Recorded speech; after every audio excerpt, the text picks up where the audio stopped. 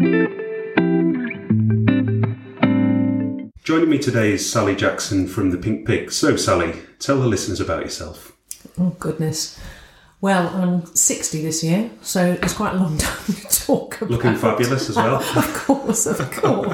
But anyway, yes, so brought up down south, as you can tell from my accent. Everyone calls me posh. So went to university and did chartered surveying, which is jack of all trades, master of none, which put me in good stead to be an entrepreneur, I reckon. Yep. So did surveying for a while, then met my husband, who's a farmer in Scunthorpe. So moved up here when we got married, and continued surveying up here for a few years until I decided that I really didn't want to do surveying anymore and wanted to start a business. So I started my first business, which was children's wear, back in the dark ages before the internet. So I used to have to go into the library, find fabric manufacturers, write to them or ring them, get samples. It was horrendous. Thank God for the internet. Yep. And then went back surveying for a little while and then decided to set up a farm shop. Which we know was the Pink Pig. So what was the driver for that? Why did you decide to go down that route? Can you remember? My mum and dad are both entrepreneurs. Yep. And I think it's just in the blood. My children accuse me of having ADHD. It's never been diagnosed and I'm sure it's rubbish. But it's called a butterfly brain. So you're constantly thinking of new ideas and new things to do, which is good for business ideas, not necessarily good for carrying it through. And my husband is probably fairly similar, so not a good combination. So everything's been an idea. Yeah, that's going to be great. Let's go and do this without really thinking it through.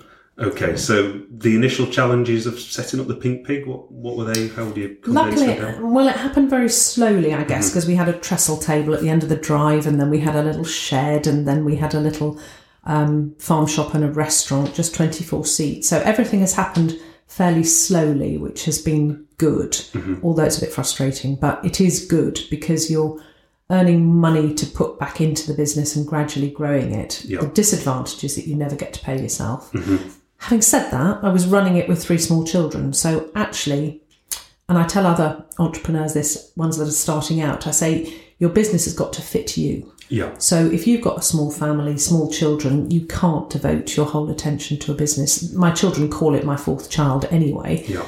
You just cannot. So you just have to pace it. So as soon as the kids left home, suddenly everything's sort of fallen into place and got good. So the popular child got all the attention it needed. The popular child stayed at home and just keeps on growing. Keeps on growing. Yeah. So the challenges along the way then, what would you say was the biggest challenge of running the business? I think it's not having the confidence to sort of know what you're doing. So having gone from surveying to then suddenly running a shop and a restaurant was a completely different set of skills, especially dealing with people. And people are the hardest to deal with because everybody is different. You can't treat them all the same like you can treat cheese. It's just dealing with people is tricky. But also it's one of the most fulfilling things. Yeah. But never go into business if you don't into a business with people if you don't like people. And I've seen lots of people do it thinking, what are you doing? You don't even like people very much and you're trying to run a hospitality business. So you've got to you've got to enjoy what you do. Would you say it's changed you as a person, or do you think you're the same Sally Jackson that started? No, I think I'm the same Sally Jackson that started, just a little bit older and a little bit wiser. Okay. And in terms of your routine from the beginning, because people are always intrigued by this when you start your business and they see the owner and they have a perception of what that means and perhaps the glamorous side to it. How would you say your routine has changed from the trestle table to today? So the trestle table had a small child underneath it on a deck chair, I think. But and I think some people are... I met 2 young ladies yesterday from a company called Deli Grays who are fantastic in Scunthorpe. And they said, we thought you'd sort of always jumped into being what you are now. And you said, well, of course not. I was, the very worried entrepreneur when you first started with 0 money behind you. So you change. I think you're trying to do everything. When you first start, you are doing everything, absolutely everything. But I learned very early on that there are some things that you cannot do. So you'll be very glad to hear this, Mark. But bookkeeping was one of them, that I'm just not... I'm not a finisher. My VAT return would never be in on time. I'm just hopeless. So you've got to recognise there are some things that you just cannot do yourself, and that you must farm them out very early on. And it may not be bookkeeping. You may be fantastic at figures. It may be something else. It may be HR. It may be buying. It may be anything else. But just recognise what you're absolute pants at and get someone else to do it. Yeah, no, it's interesting you say that, because I suppose in one sense when you go into business you've got to have extreme confidence in yourself because you wouldn't do it otherwise, and yet you've then got to be prepared to recognise that you don't actually know everything. It's a bit of a paradox or conflict there. It's a mix of sort of confidence and passion, because most people set up a business because they're passionate about what they do. Probably the most successful businesses are the ones where you're not passionate about it, so you don't get dragged in and you can look at it logically. Because one of the major things was, work on, not in your business. And that's very difficult when you're starting, when you're, driving things around or trying to deal with people and trying to deal with family and trying to deal with everything. You find that you're just working like mad and not actually sitting and thinking about your business. So you do have to take time out, go and have a cup of tea. I used to go down to the M&S cafe or Debenhams when it was open and sit there just by myself, just for 3/4 of an hour, have a cup of coffee and just think about the business. Or train journeys, they were really good as well. Train journeys were good to sit and think of things, because you just don't. Your mind is busy, your life is busy, and you don't have time to think. Okay, amongst all that, in terms of running the business and growing a business, do you have a hobby that you partake in or like to do to step away from the day-to-day? Well, they do say that if you love your business, you'll never work another day in your life. So for years and years and years, the business has been my hobby and my life. But just recently, in the last 5 years or so, I've taken up art. Oh, fabulous. And then GCSE, O-level I did. O-level art, only got a C, but there's a fantastic teacher in Brigg called John Dent. And I go to him a group class once a week. And it's just a whole morning out. You rarely take days off. But it's a morning out where I don't have to think about anything, really. And I can just paint. And it's great.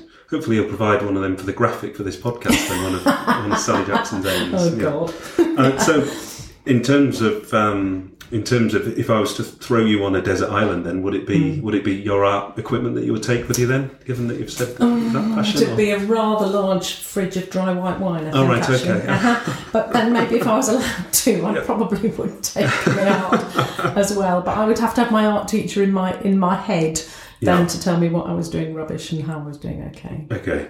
Yeah. On a more serious topic and a very relevant one that can never be promoted enough, in terms of mental health, what does that phrase mean to you? How do you think employees deal with that? How do you think employees engage with their employees about it? And how do you think society is dealing with that as an issue or something that needs attention?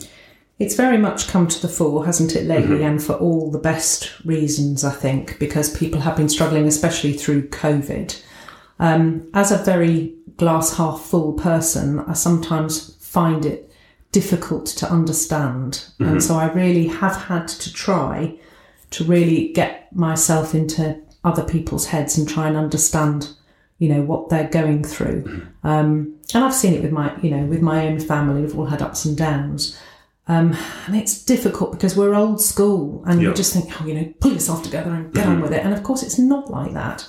And so I think that's probably one of the things that I've had to develop more, is to try and get more empathy towards people who are struggling a bit and just to find space for them. And it's not difficult in business really to find them space and to support. You can do it without it being detrimental to your business or anything else. You can do it. I think you've just got to be more aware of what people are going through, and it's good that people are talking about stuff. That was never talked about. Nothing was talked about when I was little. It just wasn't. And so I think it's good that people are starting to talk about it. Okay, that's encouraging.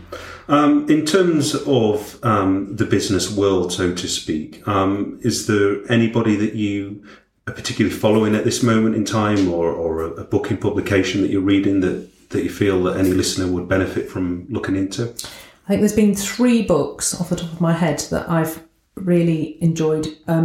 E-Myth is one of them, by Michael Gerber, and he sets out how that every business needs systems right from the beginning. And it could be a system to make coffee. It could be a system to wash up. It could be a system.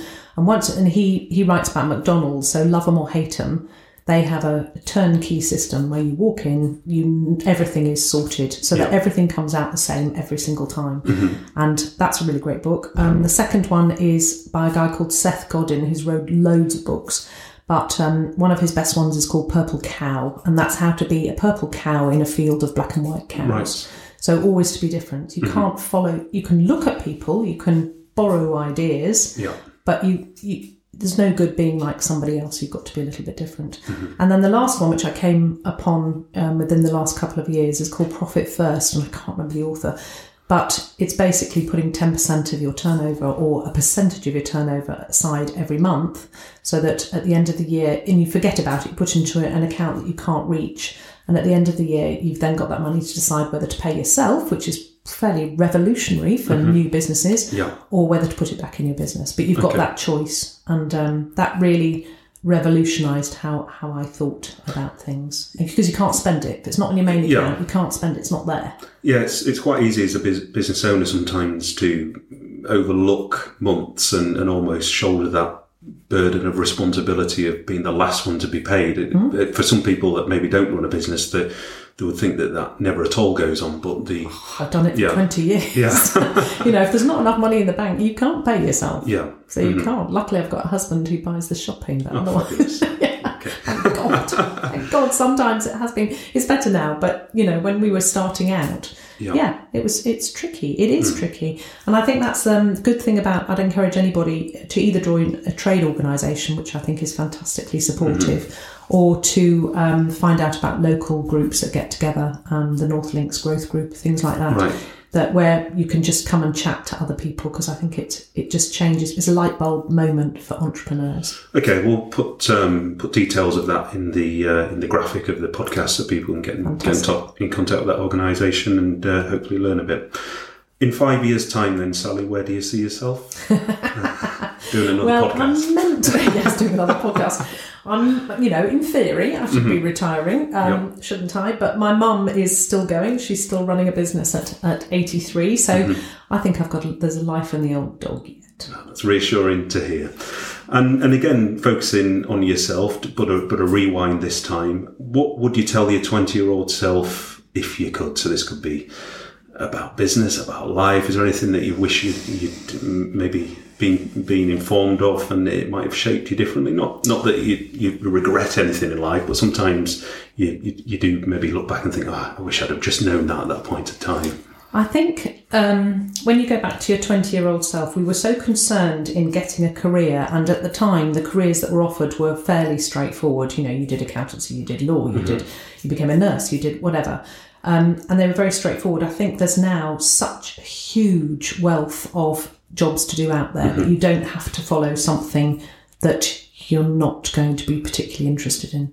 So if you feel the urge to do something, and I do feel the young people feel that they can, which is great. So I think I would have said then, do it. Yeah, I was at the local college the other day and talking to accountancy students, and the lecturer actually, a few years older than me, I'm sure he wouldn't mind me saying, and it was interesting to hear his account and my account of going into the accountancy industry and the social barriers that he faced, and therefore prevented him taking the career in it. And then fast forward on 15 years from when I went into it, there was still a degree of difficulty and ceilings, if you like, but marked difference between what he was able to do and what I was able to do, and it's interesting you say that. There's more opportunity. There was never. I mean, in theory, there was a gender bias, going on back in my day. But actually, if you had enough gumption and enough, sheer bloody mindedness, you could bust through that, and I think you still can. I think if you've got the confidence or pretend the confidence, you can do anything. I think it's a lot of the latter, the pretend the confidence thing. It's backing yourself as much as anything, and proving the doubters wrong. Because I think anybody that's gone into running an organisation or starting their own business has had to prove at least one person wrong, and that's probably themselves in certain moments. And they always say that boys or men are much easier at fake it till you make it. But actually, and girls aren't quite so good at that. So I think we've just got to say to those girls, just go for it. Just go, absolutely, 100%. In terms of anybody going into business then, what advice would you give to them? I suppose we've dealt a little bit there in terms of believing in yourself and going for it. But anything else that you would encourage them to either do or consider? Or I think one of the things that somebody said to me, and it was very difficult to do, is to ask somebody to mentor you. Mm-hmm. So if there is somebody in business, and they may not have the time, but they may pass you on to somebody else. But people, now we've been in business for a long time, we're quite happy to talk to people. We're not going to sort out your business plan for you, but we're very happy to be an ear for people. Mm-hmm. And I think it's be brave enough to ask and just say, can I have half an hour of your time? And would you mind me if I bought you a coffee? And can we just sit down and have a chat? And I think that's really helpful. Is that an area you're looking to go into more over time? Or, I mean, I know you do a lot already with various organisations. Do bits and pieces. But I think, yes, I think it is something that I can do when I'm supposedly retired. Okay. But I've got a lot. There's a lot in there, isn't there? Over 30 years, you've taken it in by osmosis, haven't you? Absolutely. So there's a lot of help that you can give, or just a little nudge, or whatever people need. Okay. Back to the dry stuff, the boring stuff, and you've seen enough changes of government in your time. What would you change about the tax system as it stands, and why? Oh, just make it simpler. Yeah. Oh, for God's sake. Yeah, I mean, if we could just... Yeah, it just needs to be simplified. I understand that the tax code is thousands of pages long, and how anyone can ever do it. I think you've just got a really simple system where everybody has to pay in this country, then for everything that they earn or everything that they buy or whatever it is. And you just, the big people with the big accountants just can't get away with it. Yeah. Because that's just so unfair. Yeah, to stop the cat and mouse and just have a simple, straightforward. Simple, straightforward. But I'm not sure any government's going to be brave enough to do it. The hardest thing is making things simpler. It is. It's very easy to make things more complicated, but it's very difficult to make them simpler. Yeah, a ground up review. And it needs a 10-year plan cross-government. Otherwise, it's never going to happen. We can live in hope. And your final question: what is your favourite quote or phrase, if at all you have one? I think it's going back to the work on, not work in, and it's really hard to do. And I've really struggled over the years to do it, but every time you do take time to get out of your business and have a look at it, it's so much better. Yeah. Okay. Well, thank you very much for that, Sally. That's been a pleasure. And look forward to you coming on future podcasts if you're available and you can fit me in. Available to talk. Absolutely. So that's a goodbye from me, Mark. And goodbye from Sally. Thank you. Bye.